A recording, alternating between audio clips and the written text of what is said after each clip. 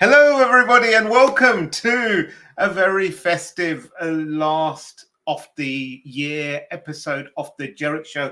We thought we would just come at you live and wrap up the year on a high note, while all other inferior podcasts are taking time off during this period. We are here for you, and the fact that we miss random weeks during the year is nothing to do with this or anything like that. So without further ado, I'm trying to stall for time as I'm looking for where the button is that I need to hit now. So let's roll it. Welcome to the Erich Show, featuring your hosts Javvad Malik and Eric Krohn. Timely topics, poorly presented. Yes, we are here. And speaking of, I really should get a producer or someone here to help us with all this kind of stuff, because clearly the help that I have is absolutely useless. Speaking of useless, Eric, how are you doing? Yeah. You definitely need help. I noticed how well you did the countdown timer as we started this week. It's just, not everyone needs a countdown timer. People are just ready to go. They're just waiting for it. It's been long enough that you've forgotten how to do this, hasn't it? No, but yes. If you did show up more than about 2 minutes before live time, you might be able to also get this stuff in order for you. Honestly, man, what is it with you people and wanting to plan everything? How do you enjoy life when you do not just I don't get it. I mean, you're older than me. You clearly grew up in a generation where everything was just pushed to production and you just wait to see what fell over and then you just fixed it then. So how can you be now one of those people that are like, oh, we need to schedule stuff, we need to go through change management? Because we learned how bad that action was, man. Oh man. Well, it is good to be back. And I gotta say, man, we've been gone for a couple of weeks, but I got to spend some time over there with you and in the Europe region, as well as the UK, because the UK doesn't count as Europe anymore, even though it's in Europe. We are part of Europe. It's the continent of Europe. We're just not part of the European Union anymore. There's a difference. It's subtle. It's like North America. If someone says North America, that includes what? Canada and the US. Really? I thought everything just included the US. It's just it's all US centric, right? Yes, everything is US. Isn't that kind of the what we get for a reputation now? No, I tell you, you lived up to many US stereotypes while you were over here. Okay. You arrived in the UK and were amazed at how much you had to walk, and then there were stairs that were really throwing you off. What are these things? I believe on more than one occasion I heard you say, I would rather wait here for an escalator to be built than take the stairs. That was one occasion, I think, and that was at the oh God, what was that? The expo. It doesn't matter where it was. Yeah. And then also what I realized is anything other than perfectly flat surface, like that the inside of a shopping mall, your ankles cannot handle it. You're like, oh my God, my feet. Oh my God. No. How do I not fall over? And then you actually fell over in the mud. You tried to push me off the cliffs in Dover, man.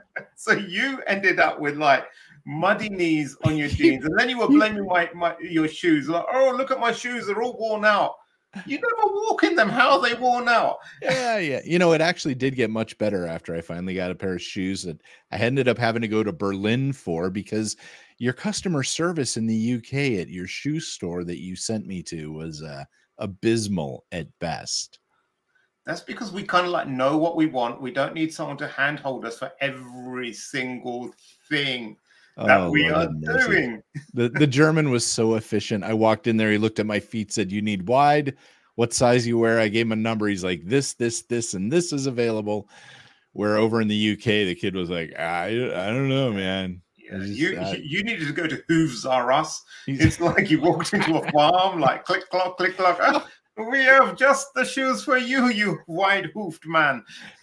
That kid in the JD Sports or whatever, though, he's like, yeah, my shift's up in a few minutes too. And I mean, clearly he was engaged in doing a good job before leaving. But I got to tell you, man, had a lot of fun. We went out to Jeremy Clarkson's farm for a day, which was kind of cool. That's where he tried to shove me off a cliff. That was a fun little trip we did there. And then spent some time in Amsterdam, Berlin, Nuremberg, and then back to London. So we had it was a very good trip. I appreciate everything that, he's much nicer to me in person, folks. Just so you know, he's a keyboard warrior, but and I'll have you know, maybe I'll upload that clip for another week. When I met you in the airport, we had that. So on to the last stories of the year that we're going to be covering. 36 arrested for posing as US bank staffers, cheating many. So this is like the regular Indian call center type of fraud that I think most people have experienced. They get a call, say, hello, I'm from your bank, or I'm from Microsoft or Amazon or whatever, and there's an issue or what have you, but don't worry, buy some gift cards, give us serial numbers, and all your problems will disappear. Yeah, this was kind of, I mean, I don't always get these, right? Like there's some that I get, but in this case, it was like, we need to improve your security. That'll cost you $400. Get us some gift cards, right? And I thought this was a nice story to end the year on, which is a good note of people being arrested, actually. So they were, like we've said in the past, this is like office buildings and stuff. So they were second floor of the Veer Plaza there. It was a very well coordinated sort of event here, and they would get people to send them gift cards. And I do love the quote, police are yet to figure out how that worked exactly. Well, they get the gift cards and then they sell them or use them for stuff. It's called social engineering. Yeah. It's fine. And, it's I mean, this is like Times of India, and it's brilliant. Like, I love this line here. On further investigation, police found that 36 youths, including women, worked there. It's almost like surprising, like, wow. And they didn't have licenses. Yeah. Whoa. Imagine that. They didn't have a license to. I love the line too, that their script, right? Thank you for calling Bank of America customer support. My name is Eric. How may I assist you today? Yes. And they said it exactly like that. Yes. Very clearly. And but I thought it was nice to see this taken down.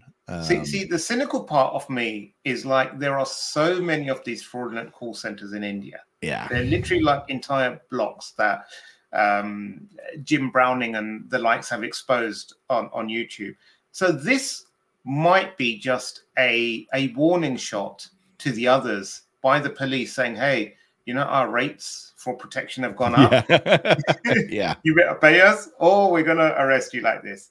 But, so, what this makes me think, there's another article that I've been reading. It's actually on CNN, and I almost put it in here, but it's a little bit too much, I think, to go into here. But it's talking about a scam in Myanmar, and we've talked about this a little bit before, where there were some people that were brought over there, and they're like physically taking these people and putting them in these apartments, but the apartments are surrounded by a 10-foot wall with gun towers and stuff, right?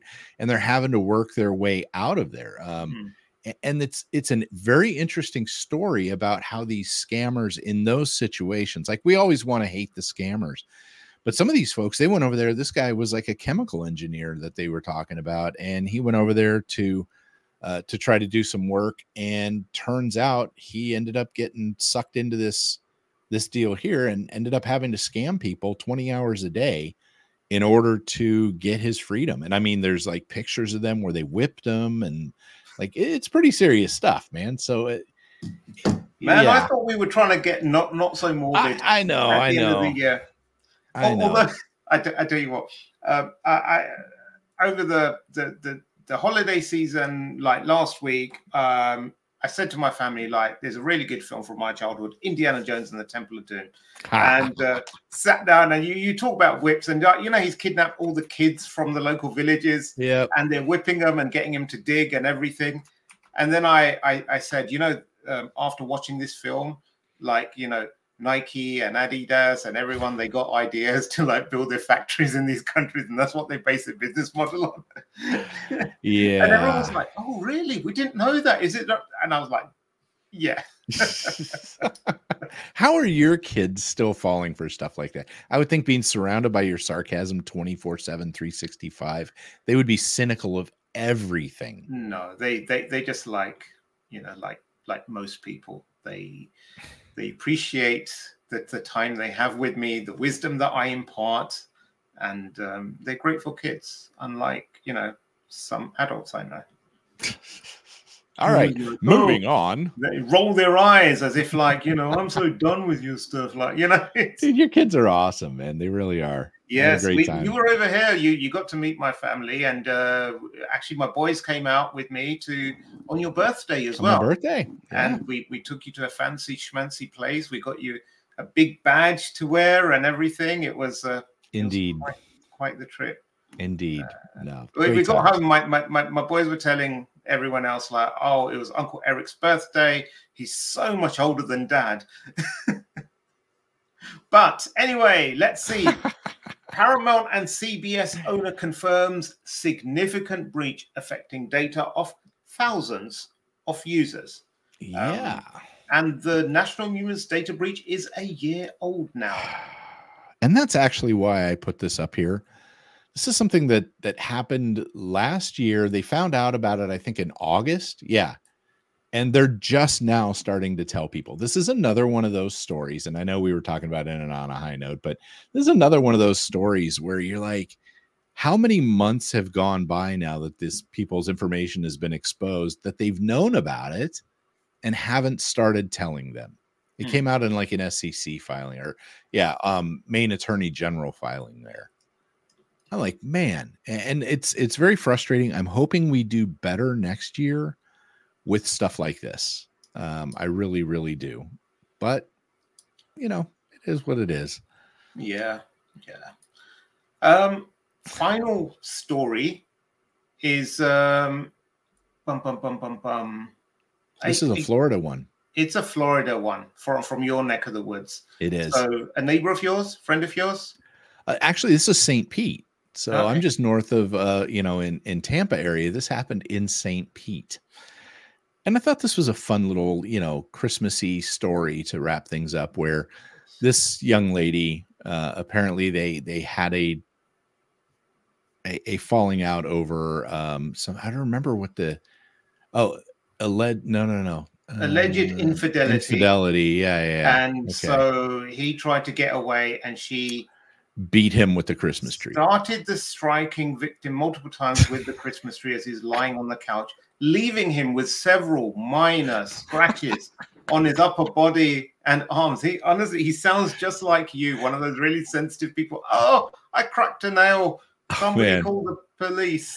Yeah, it's just, I just love that the weapon of choice was a Christmas tree. And that tells me a couple of things. First of all, how big was this Christmas tree? Probably not one of these ridiculous Christmas trees, but probably not. Anything can be used as a weapon. So my thoughts on this, a learning moment here is, if you're going to have infidelity, or if you have somebody who is going to think that perhaps you are, maybe if you have an argument, it's not a great idea just to lay on the couch undefended in the midst of the argument, especially if there's Christmas trees or other heavy bludgeoning weapons around. But maybe her partner was French, and all he knows is how to like lie down undefended and like wave a white flag. God, those poor French. Why are you so mean to the French? I don't know. Well, I'm mean to everyone, so I'm an equal opportunist. Excellent. I suppose. Excellent. Yes. So let's talk about before we wrap up. So Eric arrived in the UK, and he said, "Could you come and meet me at Heathrow? I don't know how to I don't know how to get, to the Excel. And I said, it's one train. He goes, no, please come. And I said, well, okay, I need to go to the Excel Center anyway, and I have to change a couple of trains. So I might as well go out my way, make sure the fat, dumb American doesn't get lost. And look how smug you are. Look how smug you are. And anyway, I think I cannot show my face in Heathrow anymore because I turn up and this, I have to self-censor how I describe you, but this person, Erich, he had this custom-made case cover which says Javvad is my bestie. Yeah, yeah. And it's I'm lost for words, but okay. It was simultaneously. Look how smug he is in that picture. It was simultaneously I was flattered and honored, but it was also grotesque, and I was mortified. So I don't know how to feel about that, but that's some mixed feelings I got from that, and that's some mixed feelings I get every time I see your face, Erich. Oh, well. Yeah, and with that, we end the year, and have a good one, everyone. And we'll see you in the new year.